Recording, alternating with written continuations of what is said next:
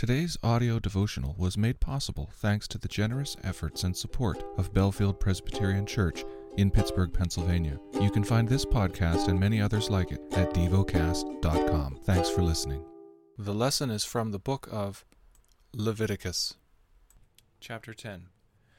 Now Nadab and Abihu, the sons of Aaron, each took his censer and put fire in it and laid incense on it and offered unauthorized fire before the Lord, which he had not commanded them. And fire came out from before the Lord and consumed them, and they died before the Lord. Then Moses said to Aaron, "This is what the Lord has said, Among those who are near me I will be sanctified, and before all the people I will be glorified."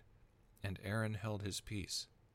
And Moses called Mishael and Elzaphan, the sons of Uzziel, the uncle of Aaron, and said to them, "Come near, carry your brothers away from the front of the sanctuary and out of the camp." So they came near and carried them in their coats out of the camp, as Moses had said. And Moses said to Aaron and to Eleazar and Ithamar his sons, "Do not let the hair of your heads hang loose, and do not tear your clothes, lest you die, and wrath come upon all the congregation. But let your brothers, the whole house of Israel, bewail the burning that the Lord has kindled. And do not go outside the entrance of the tent of meeting, lest you die, for the anointing oil of the Lord is upon you." And they did according to the word of Moses. And the Lord spoke to Aaron, saying, "Drink no wine or strong drink, you or your sons with you, when you go into the tent of meeting, lest you die.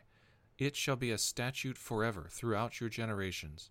You are to distinguish between the holy and the common, and between the unclean and the clean, and you are to teach the people of Israel all the statutes that the Lord has spoken to them by Moses." Moses spoke to Aaron and to Eleazar and to Ithamar his surviving sons, "Take the grain offering that is left of the Lord's food offerings, and eat it unleavened beside the altar, for it is most holy. You shall eat it in a holy place, because it is your due and your sons' due from the Lord's food offerings, for so I am commanded. But the breast that is waved and the thigh that is contributed, you shall eat it in a clean place, you and your sons and your daughters with you, for they are given as your due, and your sons' due, from the sacrifices of the peace offerings of the people of Israel.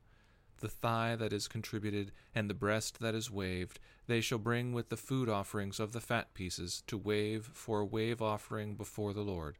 And it shall be yours, and your sons with you, as a due forever, as the Lord has commanded." Now Moses diligently inquired about the goat of the sin offering, and behold, it was burned up. And he was angry with Eleazar and Ithamar, the surviving sons of Aaron, saying, "Why have you not eaten the sin offering in the place of the sanctuary, since it is a thing most holy, and has been given to you, that you may bear the iniquity of the congregation, to make atonement for them before the Lord? Behold, its blood was not brought into the inner part of the sanctuary. You certainly ought to have eaten it in the sanctuary, as I commanded." And Aaron said to Moses, "Behold, today they have offered their sin offering and their burnt offering before the Lord, and yet such things as these have happened to me. If I had eaten the sin offering today, would the Lord have approved?"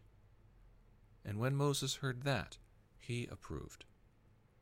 Meditate and dwell on what you're paying attention to in God's Word. How has it connected with your heart or mind?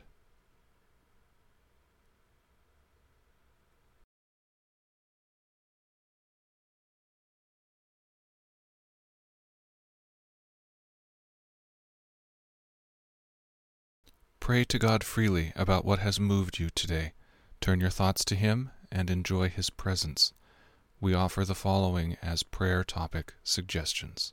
For our role as caretakers of creation. For South America. Thank you for listening to Devocast.